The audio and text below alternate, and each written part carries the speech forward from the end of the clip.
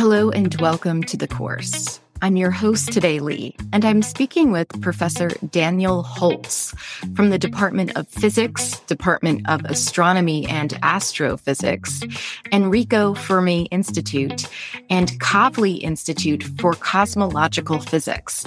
Professor Holz researches Einstein's theory of gravity, focusing on black holes and gravitational waves. He is here to talk to us about his career path and how he became a University of Chicago professor. Welcome to the course, Professor Daniel Holz. It's a pleasure to have you join us today. It's a pleasure to be here. Daniel, can you give me a general overview of your career path from your undergraduate years to your current role as a professor at the University of Chicago? Yeah, sure. So I was an undergrad at Princeton University and majored in physics, and then went on to graduate school at the University of Chicago, again, majoring in physics. And then I did a number of postdocs, so postdoctoral fellowships. I went to Germany for a year at the Einstein Institute, which is just outside of Berlin. And then I went to Santa Barbara at the Kavli Institute for Theoretical Physics. I was there for 3 years.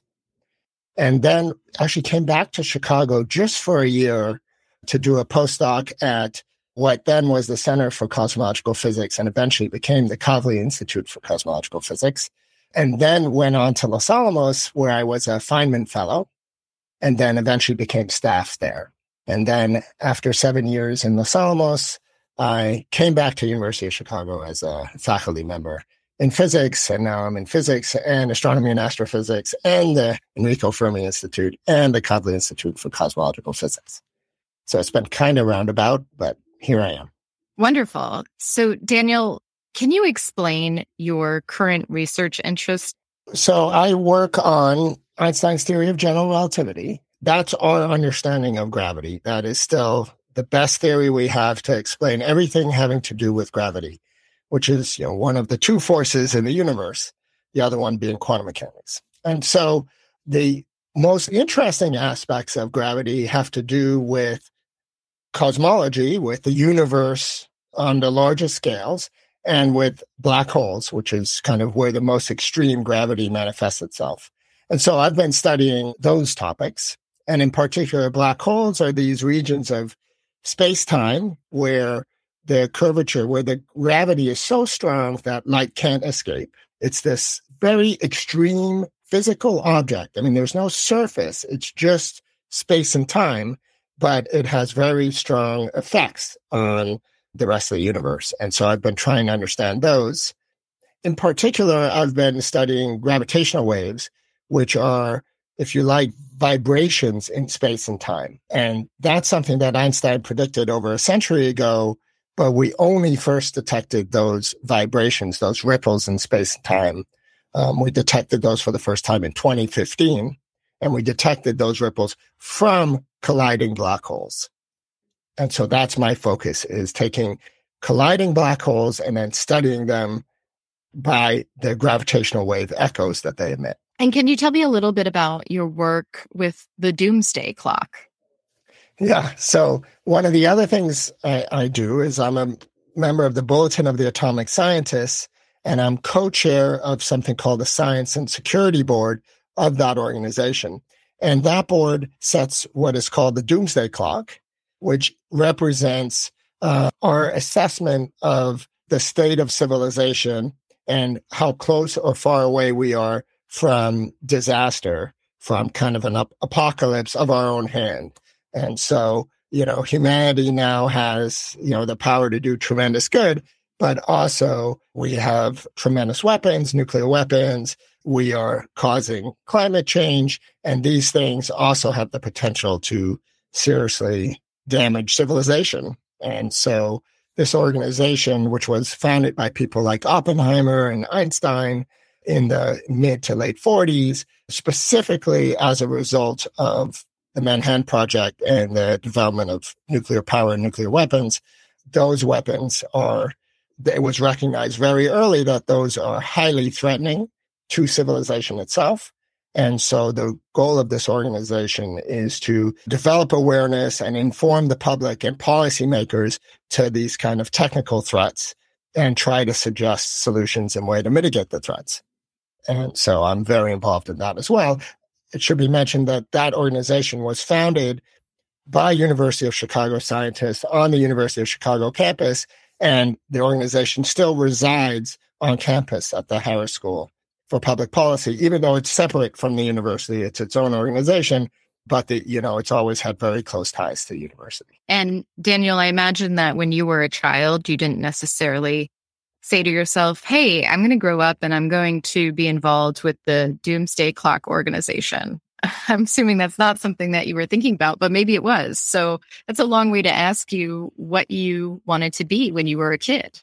Yeah. No, I can't say that was my, life's goal, but I've always been broadly interested. And I grew up abroad. I grew up in the Philippines.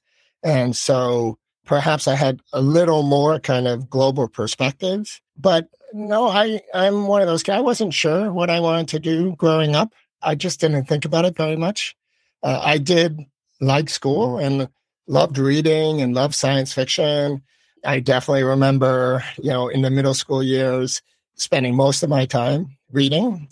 But then sometime in high school, I was very fortunate to have a great math teacher and a great physics teacher. And both of them, those were the classes I just absolutely loved. And that kind of set me on the road. And that continued through college and through graduate school. I've just been very fortunate to have a number of teachers and mentors along the way that were very inspirational. But I was also broadly interested. For a while, I thought I would be a Shakespeare scholar or something like that. Or I love poetry, reading poetry, not writing it. And so maybe that would be an interesting direction. For a while, I was really excited about economics. So I guess always somewhat academic, but it wasn't that I said, I want to be a professor. That didn't happen until graduate school, to be honest. And even then, it wasn't all that well formed. It was just this vague sense that I'm really enjoying what I'm doing at the moment, and I'd like to continue to do it if I can. So when you were in high school, were you in the Philippines? Yeah. So I was in Manila. And what was that educational experience like for you? It sounds like it was pretty positive. Yeah, it was a wonderful place to grow up, and the school was really great. This was the International School of Manila, and it was a very diverse, as you might expect, student body, people from all over the world, many different points of view. And now I realize in hindsight that the teachers were also quite unusual. I mean, it was a very international group of teachers, and they all had very different backgrounds. And for example, my math teacher had a PhD in math. He was British, and he had somehow ended up in the Philippines for some number of years, but really had a deep understanding of math and was just truly passionate about the subject. And so it made for just a fantastic class. And similarly with quite a number of the other faculty. And of course, the students, my fellow students, it's just such a fun group and such an interesting group. And I'm still very close with a number of people from high school. Even though we've scattered all over the world, we remain in touch. So Daniel, were there any barriers or obstacles that you had to deal with along your path to becoming a professor? I think there are kind of many of the standard barriers that people run into. I mean, it's not as clear a path as some, and there's a lot of, doubt along the way. Do you really have the ability to do this? Can you sustain the interest? Are you ever going to actually finish your PhD? There are periods where it just feels like graduate school goes on forever. I definitely had friends that were going off and doing other things, and often much more lucrative things. Some became lawyers or went off and worked for places like Google. And for a while, there was some amount of doubt, like, have I chosen the right path? It definitely has many pluses, but it also has many minuses. You have a lot less control and a lot less certainty about the future for many, many years. And basically, you're a student for many years. And in some ways, I'm still a student. I go in every day and I'm learning, and I'm not quite sure what the day is going to look like. And that aspect I love, but it can be you can question your priorities at some point in there when you're still in school and everyone else has kind of moved on with their lives. So did you ever work anywhere that wasn't a school? Did you do anything outside of academia? Yeah. So for a while, I was a postdoc and then staff at the Los Alamos National Laboratories, which is a government laboratory in New Mexico. And that is a very big lab. It does many different things. It's a weapons lab. So some of the things it does are classified weapons research, but it also has a theoretical division. And I was in the theoretical division, and in particular, I was in the astrophysics group there. And I was doing my research. I was thinking about black holes and gravitational waves and cosmology, using supercomputers there to simulate the universe on the largest scales. It was really a phenomenal environment, a lot of very technically gifted people, very focused on, solving just general problems. So it was a great environment, but it was not academic. There are not as many students there. There's no classes. So it really is kind of a research-focused organization, which I loved at the time. But at some point, you start to miss kind of some of the other aspects of academia. And so when this opportunity came up at the University of Chicago, I decided maybe it was time to make the move.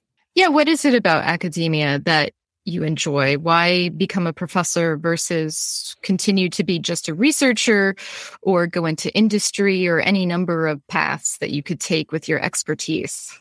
I've asked myself that, many times, sort of what is it that I really want to do? When I grow up, like, what am I going to do with myself? And I think there are many aspects of academia which appeal to me.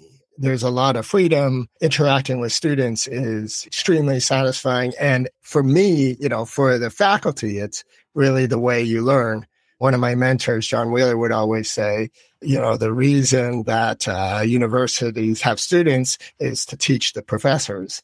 And at the time, I thought it was kind of one of those silly sayings. But over time, I've realized it's really true. The way I learn often nowadays is from questions that come up from the students. I work with graduate students and they're always pushing me. I say, I think the answer is this. And then I turn out to be wrong. And they explain why I'm wrong and teach me something new. And that is, probably the most satisfying aspect of the job is that you're always learning. But there's another thing, being in a university environment, there are all these amazing faculty, many of which have been on these podcasts, and you get to interact with them and you can ask them questions. And so now, if I have a question about a poem or, something, an article in the newspaper, I can go find one of the world's experts, just a 5-minute walk from my office and talk to them. We can go for coffee and they can explain. And that is also just a great thing, just being part of this really intellectually vibrant environment. And that's probably one of the things I like most about being at the University of Chicago. So what is it about black holes and gravitational theory and maybe the universe at large that has sustained your interest for all these years? Yeah, I realized, my very first research project was on black holes and gravitational waves. This was as an undergraduate. And I then, in graduate school, kind of drifted off into cosmology and other topics, and then eventually came back to black holes and gravitational waves as a focus. And that's what I've been doing over 5 years now, almost 10 years, as really my primary research. And the reason is because I think black holes are arguably the most interesting objects in the universe. And certainly from a physics perspective, they're these fundamental objects that in some ways really shouldn't exist, and yet they do exist. They're responsible for some of the most spectacular energetic phenomena in the universe. They come in all different sizes and do all different things. There are supermassive black holes, and you probably heard about the images of the supermassive black hole at the center of our galaxy. And these supermassive black holes, as far as we can tell, are in all galaxies, at the center of all galaxies, and that's fascinating. And then there are much smaller black holes, the sorts that we detect the gravitational waves from with instruments like LIGO and Virgo. And that's I'm part of the LIGO collaboration, and we listen to gravitational waves from those sorts of black holes. Those are also fascinating. They relate to the first generation of stars. But black holes also, just in and of themselves, they're such extreme objects that they test physics. And so what happens at the very heart of a black hole, what's called a singularity, is one of the greatest mysteries in physics. The black hole itself, it has this kind of surface, this event horizon. No light can escape from that event horizon. That's kind of the characteristic aspect of a black hole. And that gives it a temperature. That's the discovery that Stephen Hawking made, that black holes actually have a glow because they have a temperature. That has to do with quantum mechanics and general relativity being combined. And so essentially all of our understanding of modern physics is wrapped up in this black hole. But then there are lots of mysteries hidden by this event horizon. What actually is happening at the center? What happens to information? Because the black holes glow, they get smaller and eventually disappear. What happens when they disappear? These are all fundamental questions about physics that we don't know the answers to yet. And so studying these objects is just, this is the most fascinating thing you can study in the universe. And we now have these incredible probes, ways to study and try to understand them. And so that's why I've been so drawn to the topic. So what developments, research, or perhaps unanswered questions continue to inspire you? Yeah, so there are a number of things I've really been focusing on. One is just what do the black holes look like in our universe? How big are they? Are they spinning? They come in pairs. We often see them colliding. How do they choose to pair up? And how does it work? Basically, how does our universe make these black holes? So that's a big, deep question. We believe it has to do with how the universe makes stars, and in particular, the earliest generation of stars. We think that the very first stars in the universe were, because the universe was still very clean, it was just hydrogen and helium from the Big Bang. The first stars were very big and likely made big black holes. And we think we're measuring some of those black holes colliding today. So by measuring black holes, we learn about the earliest and biggest stars.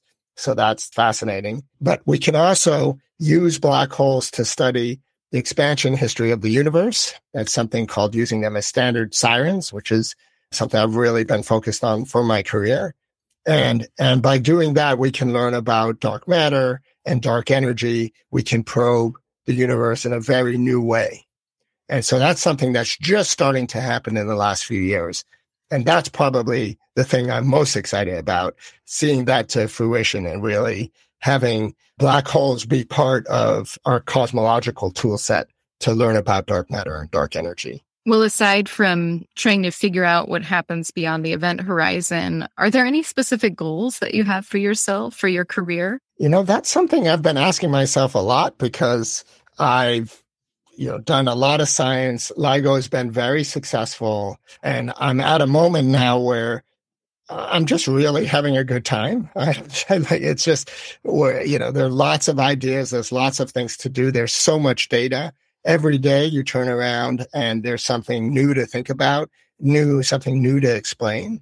This is a very unique moment in the field. And I feel like I've worked very hard to get to this point where I can do this. But it does feel like, maybe it's you always want to keep challenging yourself and kind of going on to the next thing. And so since historically I haven't I didn't say early in high school or college, I want to be a professor at the University of Chicago. I never had that specific goal. I can't say now that I have some specific goal for 10 years, but there is a sense that things are changing and some of the responsibilities I have are evolving. And in particular, I'm becoming much more engaged in some of these more existential questions having to do with the doomsday clock and trying to understand what the threats to civilization are and trying to figure out ways to kind of address them. And so that's been something I've become increasingly focused and hoping to really build on is an understanding of existential risk and how to mitigate existential risk. Daniel, what would you say is the most fun parts of being a professor? It's all quite fun. It's a really good job. The part of it that I like the best is, every morning you wake up and you get to just think about whatever you find most interesting. Like that's fundamentally the job, is to learn something new about the universe. And so I often don't really know how the day is going to go because I'll have some conversation and we might get distracted and end up at the blackboard trying to figure out something, solve an equation, or typing away at the computer, running some computer code, or reading some journal article that's, one of our colleagues just put out that's, this great idea that we want to understand better. It's all very unpredictable, but that's an aspect I really like. And another aspect I really like is that I get to work with all these amazing, interested, creative people, students and postdocs and my colleagues, both at the university and around the world. It's a very social endeavor. And it's this group of incredibly passionate, focused individuals that, again, are all just trying to figure things out.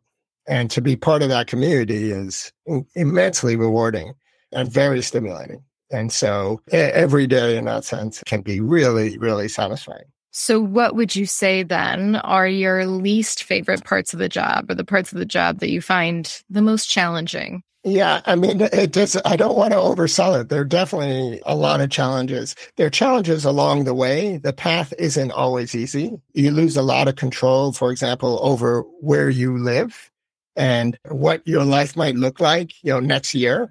There's a lot of uncertainty, job uncertainty, and it's you have to kind of be comfortable with just, I'm just going to focus on, my research and just kind of hope that the rest works out. And if you're someone that absolutely needs to know where you're going to live and what you're going to be doing in 5 or 10 years, then graduate school is going to be hard. So that's, unfortunate. And, now that I'm a faculty member, one of the things that I hadn't realized when I was a student is that universities are sort of run by the faculty. There are lots of committees and there are lots of decisions, and, the admissions committees, the graduate admissions committees have to, faculty are very involved, and for hiring, faculty are very involved, and for anything having to do with what are the courses we'll teach, faculty are very involved. And so you end up spending a lot of time on administrative things. And you also spend lots of time writing grants and getting funding so that you can pay for students and postdocs that you'll do research with. And so some fraction of the time is spent not doing science. And so you're in this position where you're surrounded by all these amazing people and there's all this great data, and you've spent your whole life training and developing these skills and an understanding so that you can work on this. And then you'll spend a whole day working on a grant application or doing some university service or some community service, bigger community service, and not actually get to do any science. And that can be very frustrating. But that's something I'm learning to manage, as I think, everyone does, and control one's time and make sure that you get to spend your time doing research and doing the kind of fun science, as well as doing all these things, which are, of course, part of the job and important for the community. So, Daniel, what advice would you have for someone who is interested in pursuing astrophysics, following kind of in your lead, studying similar things that you're studying, and interested in a career in academia? What would you tell them? Yeah, it's hard to kind of do a one size fits all. Everyone is different, and everyone is kind of motivated in different ways and has different kind of abilities and interests. And so the paths can be very different. I think the main thing is that you need to really be engaged and love what you're doing. And if you don't love what you're doing all the way, it's not every moment is deliriously happy, but for the most part, you really just have to be very compelled and excited and interested in the research. And if that's the case, then everything else kind of drops by the wayside and you just go forward. And it helps, it certainly helps one be successful to be truly passionate about what you're doing. And if you're not enjoying it, then, there are probably some warning signs along the way. What is the most fulfilling part about the work that you do? The most fulfilling part, it's, some combination of, figuring out how the universe works, which, the universe is so beautiful and it's so profound. There's just something about how this all ties together, and the fact that, we can sit here and figure out the earliest moments, like what happened in the earliest moments of the universe's existence, and, the properties of galaxies far away in space and time, and that we can come up with a theory like general relativity, that Einstein could do that, and then that it predicts these crazy objects called black holes, and that now we can show, basically listen to black holes colliding at close to the speed of light, and that it all kind of fits and agrees with predictions. It's phenomenal that all kind of comes together. And so being part of that journey is, immensely satisfying. I've been speaking with Professor Daniel Holz. Professor, thank you for your time. And course takers, if you enjoyed listening to today's interview, please check out the other ones. You can find out more about the University of Chicago through uchicago.edu or the university's campus in Hong Kong through uchicago.hk. Thanks for listening.